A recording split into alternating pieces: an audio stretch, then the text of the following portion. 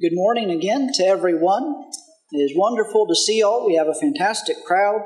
We have so many visitors, and that's always a joy to get to either see and meet new people or to see those that we know from other places. And so thank you to everyone for being here. It is wonderful to be together with you. And I hope that the lesson I have for this morning is something that will be helpful for each and every one of us.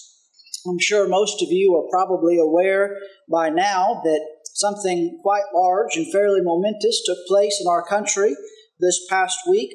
On Friday morning, a ruling that has been expected for some time now because of a leak earlier this year, in a specific decision, the Supreme Court in our country overruled the ruling from 1973 of Roe v. Wade, essentially changing what has been established and practiced law in our country concerning abortion for a half a century.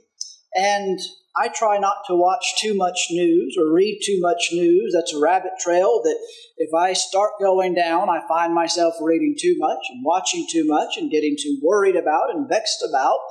And so it was a challenge this weekend, and I kept up with some of the stories and news articles going on. And so this topic has been on my mind quite a bit the past few days.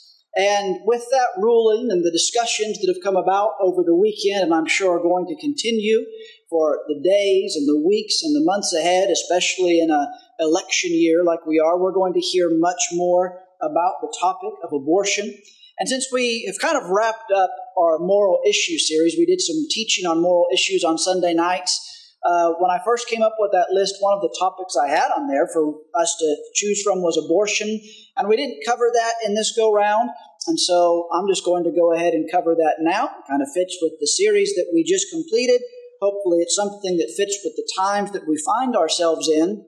But as we see this in the news, as we hear about this in school, as people talk about it, as people just live their lives, the truth is, in our society, in our culture, abortion is a real issue that has been and is going to continue to be debated and discussed. It's a very emotional topic, but it's a very important topic. Now, I'm assuming that most, if not all, of those who are here this morning, we probably all have a very similar view. I hope so. But we need to be prepared to live out our faith. We need to be prepared to share our faith and to help and serve others to see the light of the gospel. And so I hope that this lesson this morning helps us with that. I want to say, again, I don't want to get very political. I don't think that's our role as Christians. I will say, however, that I think this recent Supreme Court ruling is a reason to rejoice. And I do think that it is a reason to be thankful and to express thanks to God that the law in our land has changed, at least somewhat, based upon this recent ruling. We're told in Romans chapter 13 that the government, the civil authority, has a job that has been given them by God. Now, civil authorities don't always perform their role as servants and ministers of God, but in Romans chapter 13, Paul says that the authority, that is the civil authority, is God's servant for your good. He says if you do wrong, you should be afraid. The government does not bear the sword in vain. Paul also says that as the servant of God, it is civil authority that is to be the avenger who carries out God's wrath on the wrongdoer. So, one of the things that authorities are supposed to do is protect the innocent of their society. That is one of the jobs of civil government. Again, not all civil governments do that. None of them do it perfectly, but that's the job of the government. And hopefully this recent ruling will allow civil authorities throughout our country to do more to protect the most vulnerable, the most defenseless, and the innocent, and that is unborn children. I truly hope and I pray that this ruling, just in and of itself, will make a change that could save thousands, if not hundreds of thousands, and potentially millions of lives. And that is a wonderful, wonderful thing. And we should be so thankful for that.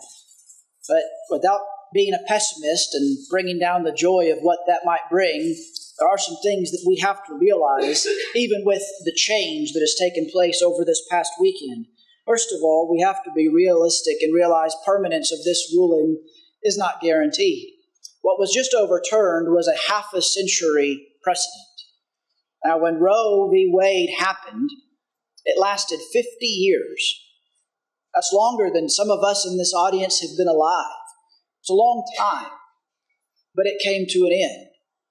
And the truth is, this ruling of the Supreme Court is going to be just as battled and combated as Roe was. And people will work tirelessly to try and overturn this ruling as well. And more than likely, at some point, whether in a year, whether in 50 years, whether in 100 years, this ruling will probably change. We just have to understand that. Secondly, while there's misconceptions about what happened, abortion has not been banned in our country. In fact, one of the saddest things about this whole thing is Friday, when this ruling happened, untold abortions were still carried out. And yesterday and today and tomorrow, abortions are still being practiced. There are still unborn losing their lives, and it will continue to practice. The states have the rights to set their own laws. There will be some states that put very tight restrictions, essentially banning abortion.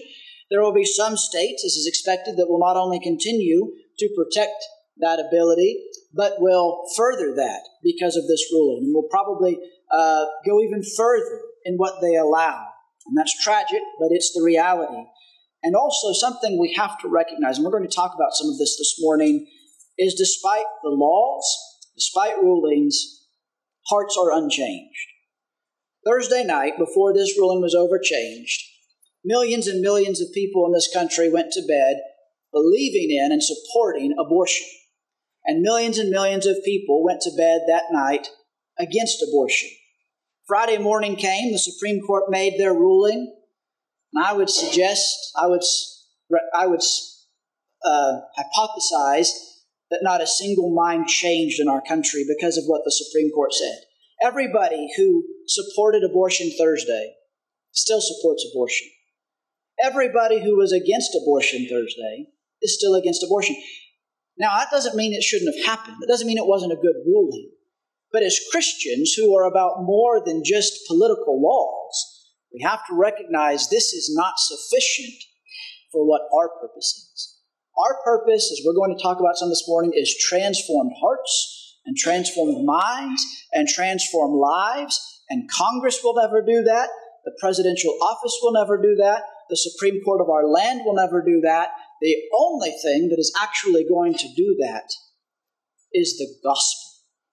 And that's where our focus really has to lie. And we can be thankful for this ruling. We can rejoice about that. We can speak about it with others in the right ways. But we have to focus on the gospel. So I want to talk about this issue of abortion. I think, again, we probably are pretty much on the same page. But as it's going to continue to be a topic that we address and maybe speak with others about, how do we speak about it? How do we live in light of our beliefs? What does the Bible say about this issue? That's an important question. Does the Bible even address this issue? Is this a political issue? Is this a social issue? Or is this a spiritual issue? And I believe that while obviously it's a political and a social issue, first and foremost, it is a moral, spiritual issue.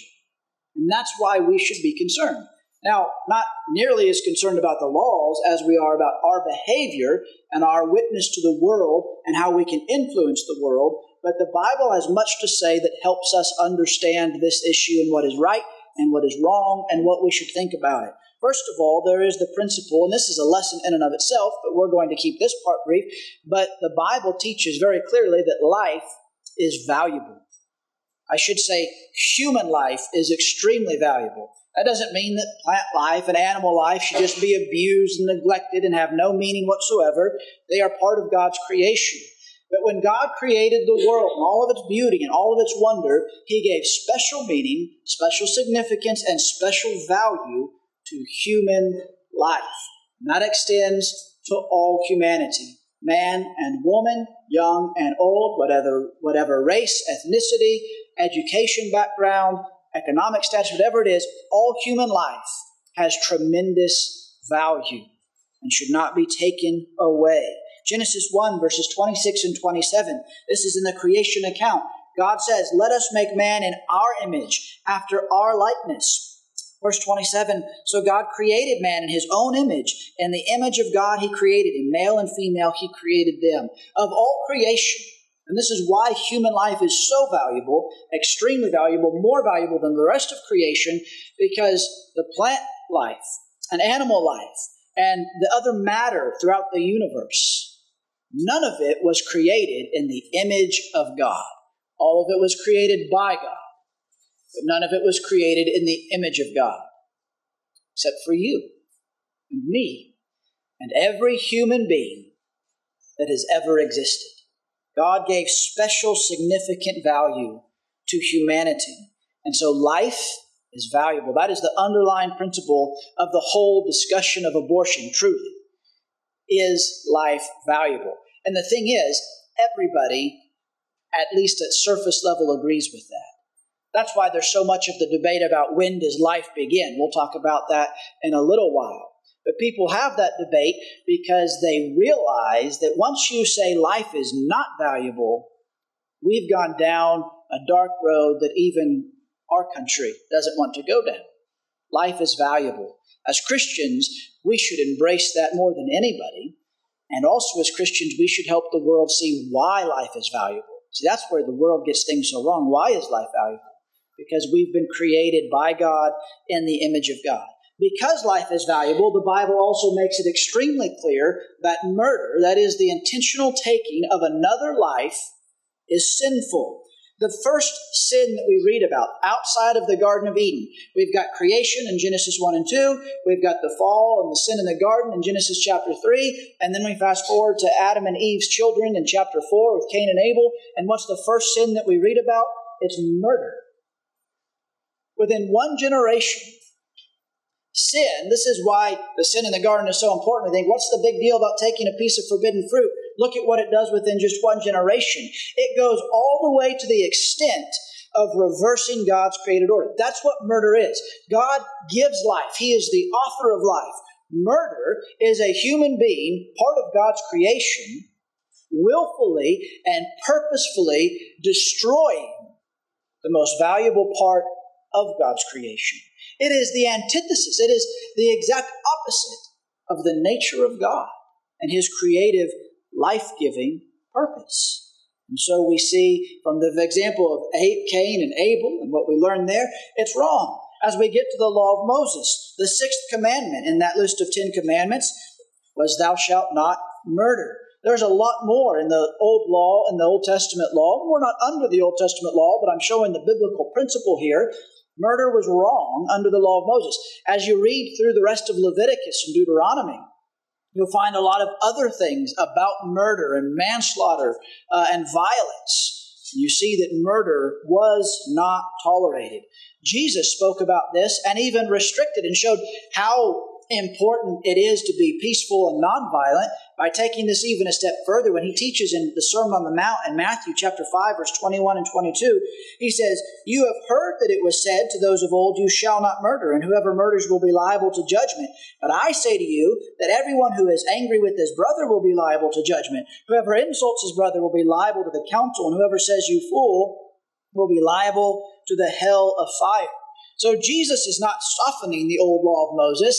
He's showing true value of life goes beyond just not killing people. And that's an important lesson. We have to learn that. And in this whole abortion discussion, that's something we have to recognize. That valuing life does not stop because that we don't value life just because we say we don't believe in abortion or that we believe that abortion is wrong. If we believe that abortion is wrong, but then we don't have any care or concern for the well-being of people as they live, that's not a godly value of life. And Jesus teaches that. But at the base, at the most foundational level, you cannot value life when you take life away, at whatever age a person may be. And at the end of the Bible, we see this stark warning: for the cowardly, the faithless, the detestable, as for murderers, the sexually immoral, sorcerers, idolaters, and all liars, their portion will be in the lake that burns with fire and sulfur, which is the second death. From literally the beginning of the Bible to the end of the Bible, the message is clear. Life is valuable, and people that don't value life and take life and are unrepentant of that, they are sinful, they are guilty, Again, if they do not repent of that, they will be lost forever. We also see in the Bible that harming children is particularly angering to God. Child sacrifice was noted as a special abomination. God hated idolatry. And there are a lot of laws in the Old Testament warning against idolatry. There's a lot of verses in the New Testament that warn against idolatry. But listen to just a couple of these. In Deuteronomy 12, verse 31, you shall not worship the Lord your God in that way. He's speaking about the way that the Canaanites worshipped. Moses is warning the Israelites as they're getting ready to go in and conquer the promised land. He says, when you see the way and you see the nations around you, you don't worship God the way they worship their gods. How did they worship their gods? For every abominable thing that the Lord hates, they have done for their gods. And now, that's a lot of things. There were a lot of things the Canaanites did that God hated. Now, God is love. We just sang a song about the love of God. But love and hate are not mutually exclusive. Because God, who is love, hates some things. And there were ways that the Canaanites worshipped that he despised, found despicable, abominable, and he hated. And notice this, of those things, it says they even burn their sons and their daughters in the fire to their gods. That is emphasizing there's a lot of very wicked things the Canaanites do that God hates. Even as if this is something that it's beyond the mind of Moses and the Israelites. They even sacrificed their children. This verse is showing that that idea of sacrificing children was unthinkable. In fact, that's exactly what God says later in Deuteronomy chapter 18 through 20, when he says, there shall not be found any among you who burns his son or his daughter as an offering, practices divination, or tells fortunes, or interprets omens, or sorcerer, charmer, medium, or necromancer, who inquires of the dead. For whoever does these things is an abomination to the Lord. There's other passages where God speaks about this idea, they shall not offer their sons, for this did not even enter the mind of God. God made special note. God hated violence and murder in these cultures and immorality, but he made special note of how wicked it is when people hurt children. Jesus has a stark warning in Matthew chapter 18, verses 2 through 6. When the disciples are arguing about who is the greatest or will be the greatest in the kingdom of heaven, Jesus teaches them a powerful lesson by looking somewhere and finding a child. We don't know how old the child was, but he beckons that child over, and he puts this child in the midst, and he says, truly I say to you, unless you turn and become like children, you will never enter the kingdom of heaven. That's a high compliment to children, that Jesus says this. Whoever humbles himself like this child is the greatest in the kingdom of heaven. Whoever receives one such child in my name receives me. Now listen to this. But whoever causes one of these little ones who believe in me to sin, it would be better for him to have a great millstone fastened around his neck and to be drowned in the depth of the sea. Jesus could make some pretty pointed comments when he needed to and wanted to. He could even be pretty graphic. Now, some interpret this passage, and I don't think this is wrong. They think that Jesus is using the child, and when he says one of these little ones who believes in me, he's now using this as a spiritual metaphor, referring to his disciples and believers as little ones. And I don't think that's incorrect. But I think it still is directly tied to the idea of harming children. And Jesus says when you do something, and there's nothing more harmful than causing someone to not believe in Jesus. Jesus says, when you harm one of these little ones in this way, how bad is that? The creator of the universe says it'd be better for you to go tie your neck to a large stone and throw yourself into the ocean. That's not a very nice thing to say. That's not a very kind thing to say. Jesus said it. That's what Jesus, the creator, the author of life, thinks about endangering and harming children.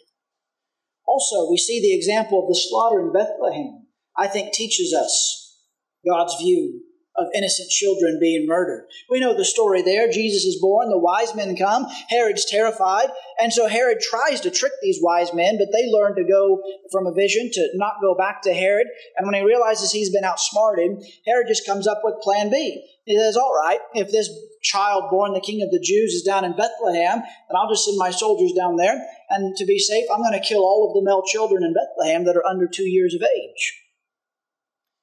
Even that's too far for our country right now.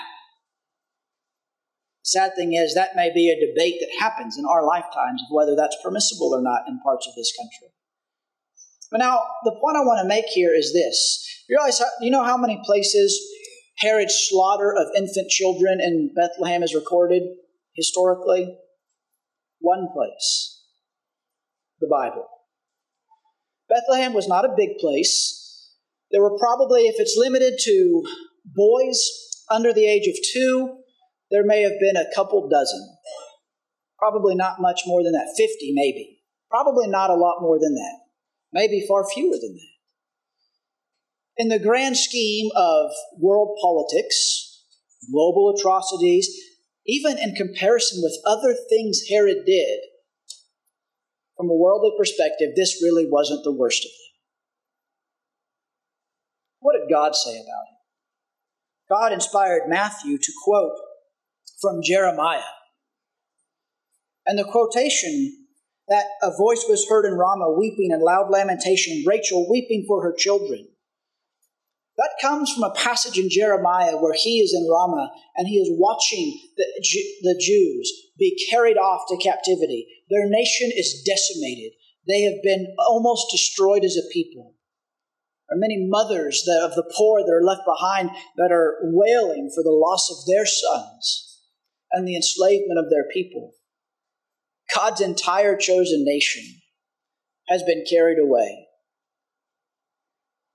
And God feels just as angry and brokenhearted about just a few children in the backwater town of Bethlehem as he did about the entire nation of Israel being enslaved and captivated. Children have value in the sight of God. Oh, absolutely they do. And they should have value in our sight as well. Now, someone may bring up the question, they may say, well, what about unborn children? I mean, so far what we've talked about is life and children that are outside the womb. What about unborn children? Well, in the law of Moses, there's actually a law concerning unborn children.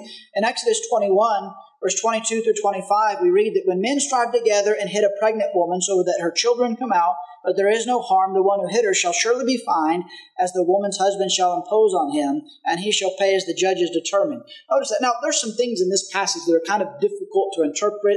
There's some translation issues I've read about and just what it means. But here's the first basic principle.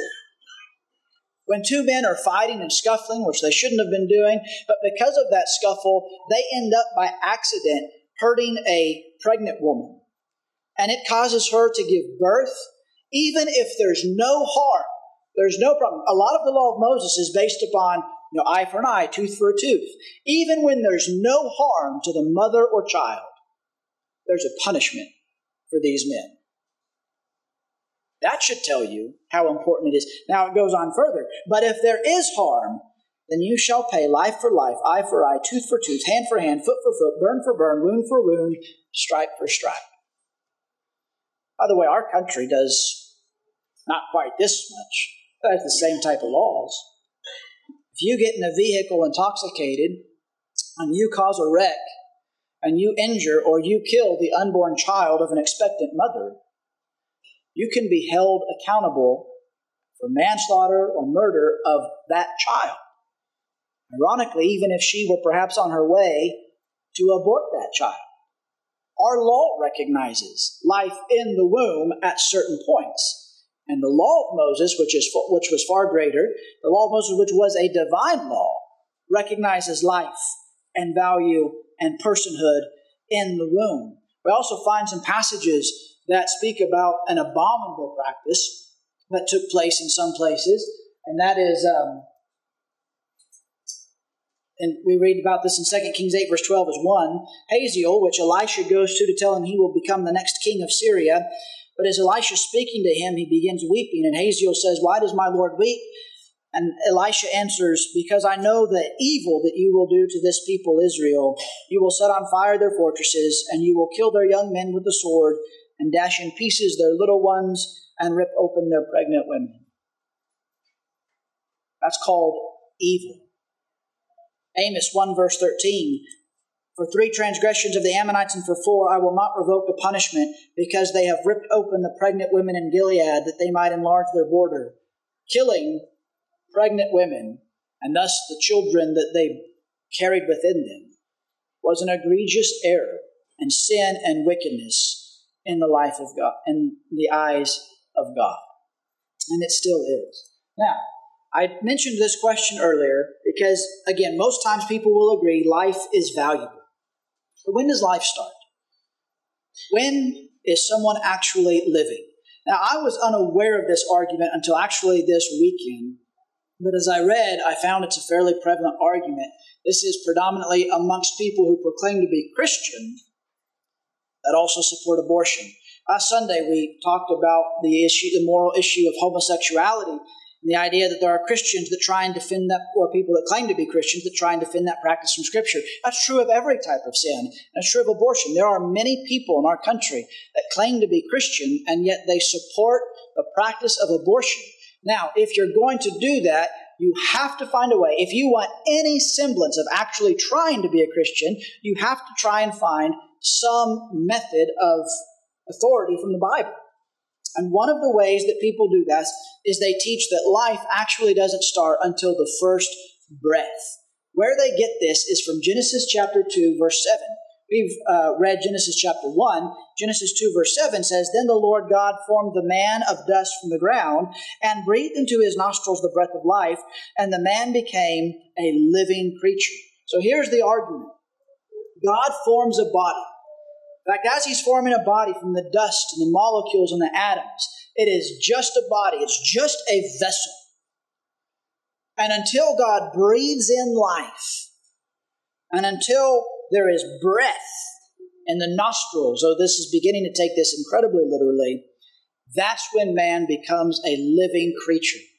And so then by that, somehow we make the jump, if we follow this argument, to a fetus, as is often called, is simply a clump of cells. As it's developing from day 1 to day 30 to third trimester, it is just a vessel. It's like that dusty body the moment before God breathed in life. It hasn't ever actually taken a breath. I mean, it's getting oxygen, but it hasn't breathed.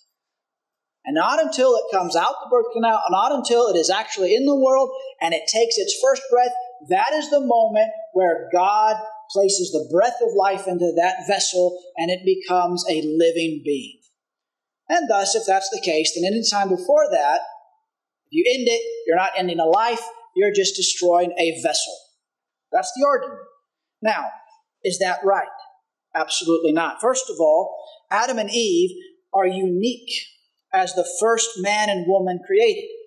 Adam did not breathe the first breath of life the way any other human being has. He wasn't formed in a womb, and the Bible never says that he was. He was not created through a biological process. Adam was created through a supernatural process. Both his physical and spiritual being was created supernaturally by God. He is the only man that has ever been created and given life that way. If you doubt that, just think about woman. How was Eve created? The Bible tells us that a deep sleep fell on Adam, and that God took a rib out of Adam and fashioned that into a woman, Eve. Now, are all women created from the ribs of men? Absolutely not. That is ludicrous. She is unique, Eve is, and so is Adam. And to say that that becomes the model of when God gives life is simply illogical, especially when we compare it with the rest of Scriptures, because Scripture in other places recognizes personhood even in the womb. Psalm chapter 22, verse 10, "On you was I cast from my birth, and from my mother's womb You have been my God, not from the first breath outside the womb, but from the womb. God claims to be the God of the living. Psalm 139, verse 13 through 16. And yes, I know, by the way, that these psalms are poetic language, but they teach a principal truth, that even in the womb, God recognizes life and being. Psalm 139, you formed my inward parts, you knitted me together in my mother's womb. I praise you. There it is. You knitted me together in my mother's womb. And that's not talking about my vessel. It says you knitted me, my personhood, my being, my existence. It was not knitted together outside the womb. It was knitted together in the womb. This is where we get the title, and we'll come back to this at the end. I praise you, for I am fearfully and wonderfully made. Where? Long before a child takes his first breath or her first breath outside of the womb. Even before that baby is recognizable as a human being, they have been fearfully and wonderfully made by God. Jeremiah 1 verse 5, before I formed you in the womb, I knew you, and before you were born, I consecrated you. God, this is a mysterious thing. We can't explain all of this. God has ordained a biological process by which reproduction happens and children are created and born. But there is also something spiritual and supernatural here that we don't see, don't know, don't understand. And that is that in conjunction with the biological laws that God has created, God also creates a spiritual being. And that clearly happens before the first birth, at least according to Scripture. In fact, another case study of this is Luke chapter 1. So Luke chapter 1, you will have read about John the Baptist's, his parents learning that they will conceive and have a child even though they're old and past childbearing years. We read about the angel Gabriel coming to Mary, turns out, and announcing Jesus' birth and that she will be the virgin mother of Jesus. And then we read that in verse 41, Elizabeth heard the greeting. Or let me back up. Mary goes to Elizabeth. Elizabeth and Mary are somehow related. And so Mary goes off to meet Elizabeth. And there's no real time frame difference here. This is very quickly. And when you read that passage, Elizabeth has probably been pregnant about 6 months longer than Mary. And so when Mary comes to Elizabeth, and what we read in Luke 41, we can say that Mary is somewhere in her first trimester of pregnancy. And Elizabeth is somewhere in her third trimester of pregnancy. Now, the reason I bring that up is because that's a big part. Some people say, well, abortion's not okay in the third trimester. But the second trimester, maybe. First trimester, absolutely. Yeah, that's okay. They aren't very developed in the first trimester. But listen to this. When Elizabeth heard the greeting of Mary, the baby leaped in her womb. This is John.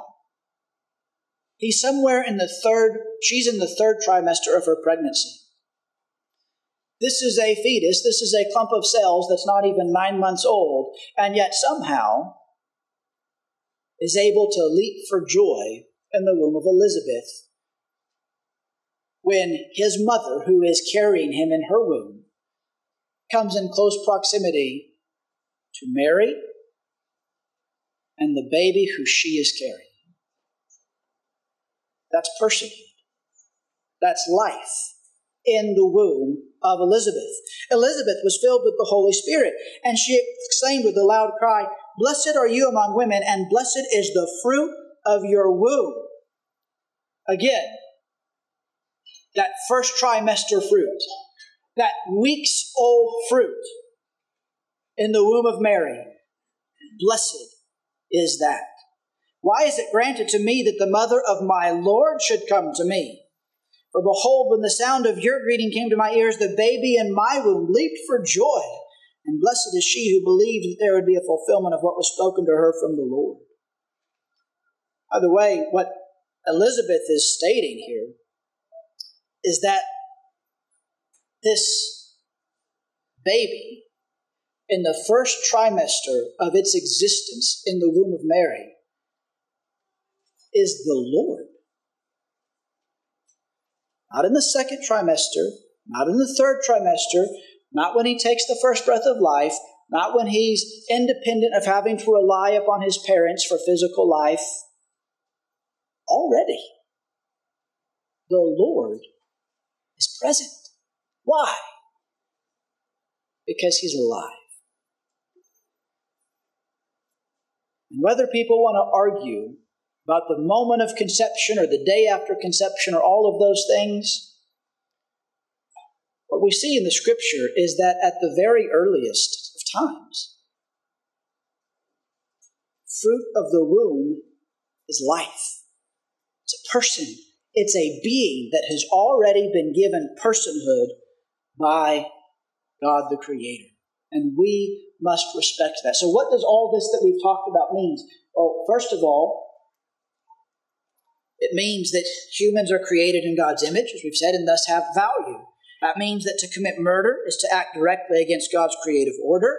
I hope we've established that a preborn baby is still a baby. It's still a human being. God's word recognizes its personhood and humanity, and therefore, the only conclusion we can come to is that abortion intentionally ends the life of a human being that has been created in the image of God. And the biblical word for that is murder. I'm not trying to be ugly. I'm not trying to be judgmental. I'm not trying to be harsh. I'm trying to state what the Bible states. The intentional taking of a life is murder.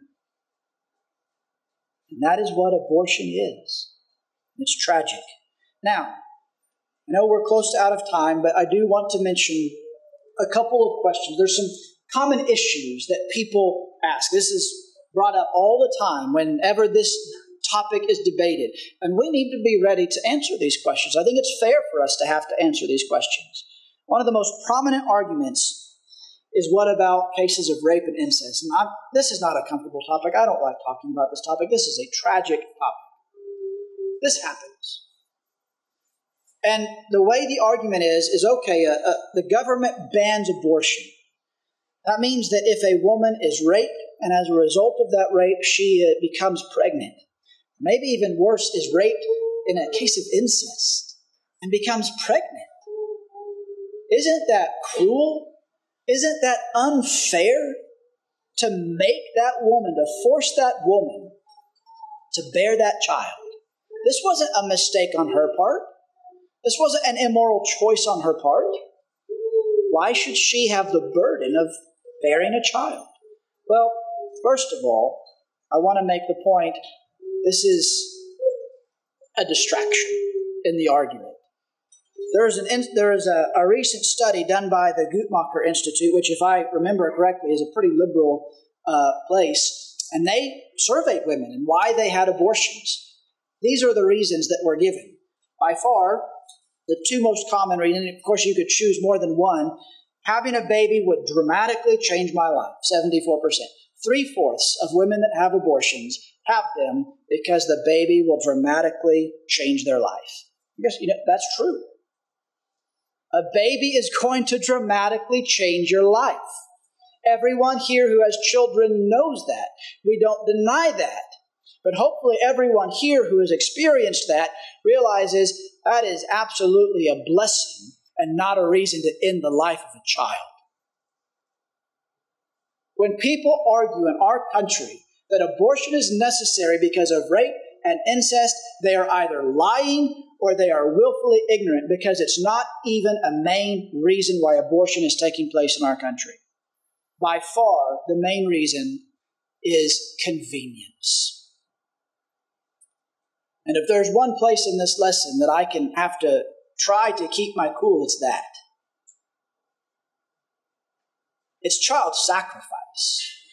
It's the idolatry of wealth and pleasure and everything else in this world, and the willingness to end the life of a child to keep that up. And I am convinced that it's every bit as abominable to God as burning sons and daughters to Molech was. That's the number one reason children are aborted in our country. Now, right next to that is can't afford a baby right now. I would ask, what's the other place in our country, in our society, where when we can't afford something, the solution is murder? There is no other place. About half say, I don't want to be a single mother, relationship problems. There's some issues there. There are men that are not being men. Men that will try and enjoy a sexual relationship with a woman, probably outside of marriage, and then when responsibility comes, they leave. That's disgusting, and it's an abdication of a man's given role. And I do feel for women that are put in that situation. But it's not a reason to end the life of a child. Some, over a third, have said, I've completed my childbearing. I assume that's women, married or unmarried, who have had children, and they don't want any more children. Maybe they're a bit older. And so when an unplanned pregnancy comes along, maybe not even because of immorality or because of rape or anything like that, just an unplanned pregnancy later in life, they don't want it. And so they end it. As for rape and abortion, 1% of women claimed that's why they were having an abortion. 1%. Now, I don't write off that 1%. My heart breaks for that 1%. But it clearly is not a driving force. And less than 0.5% claimed incest. The reason abortion is happening in our country is convenience. So don't be distracted by that. But secondly, and this is more important, because there are women that are raped and assaulted and become pregnant because of that.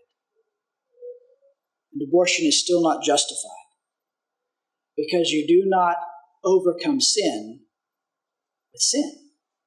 In Deuteronomy 24, verse 16, it said, Fathers shall not be put to death because of their children, nor shall children be put to death because of their fathers. Each one shall be put to death for his own sin.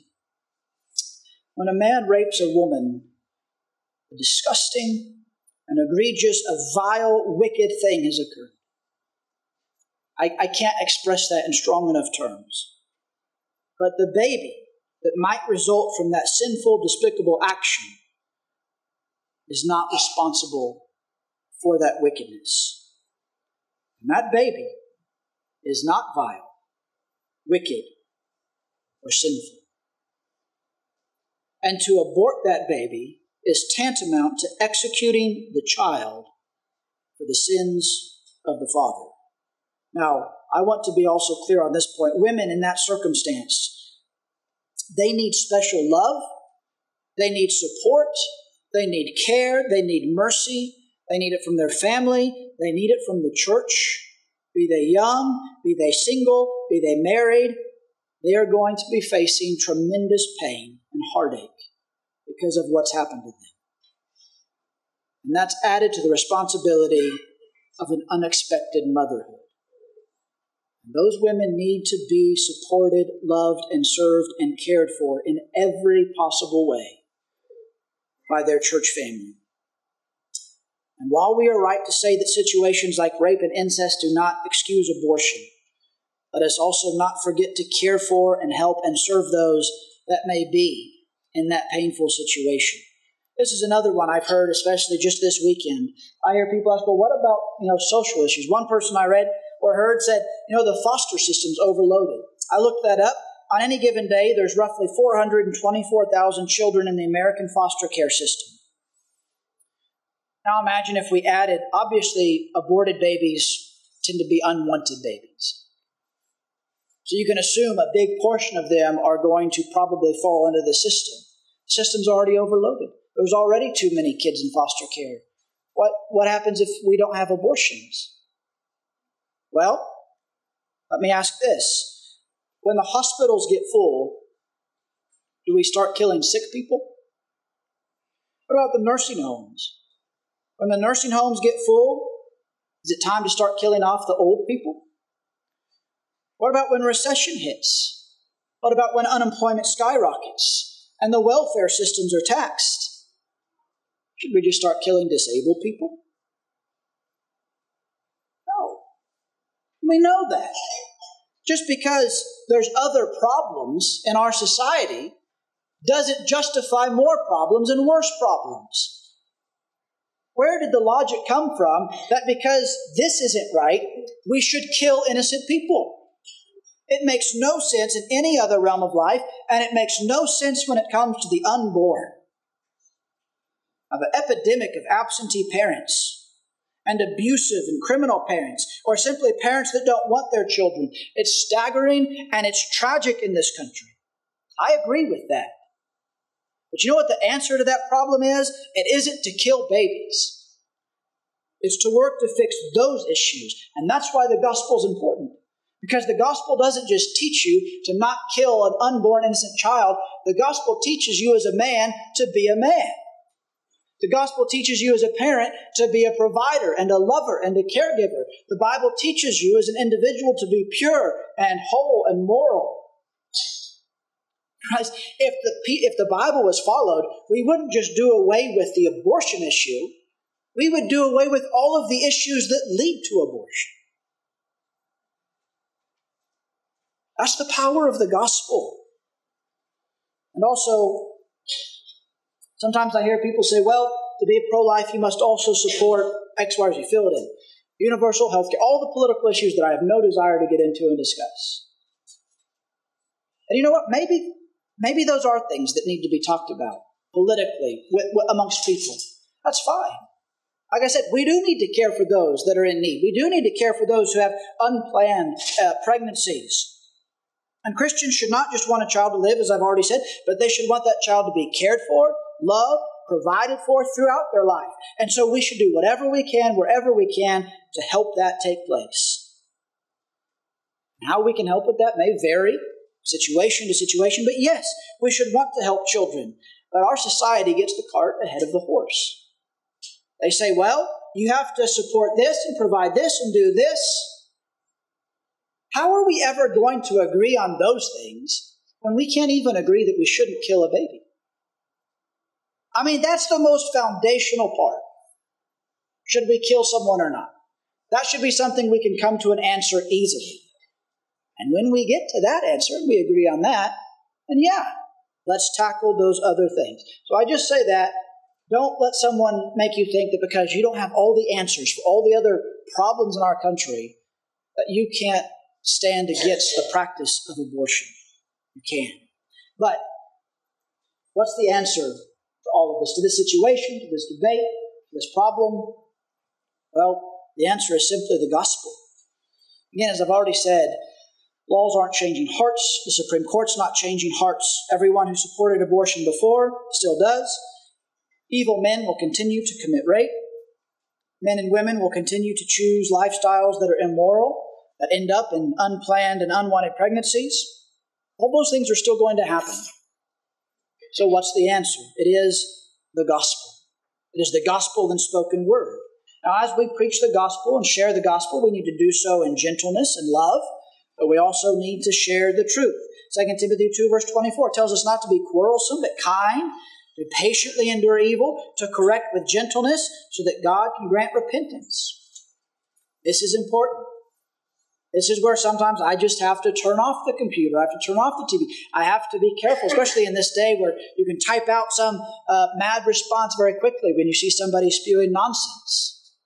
Be gentle, be kind, be loving. Stand for the truth, teach the truth, but do so with the Lord's heart.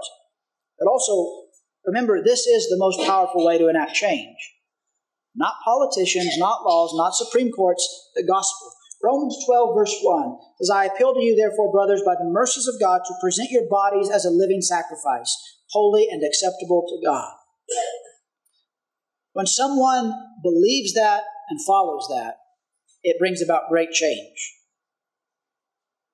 One of the great slogans of the abortion movement is, my body, my choice. Not when you're a Christian.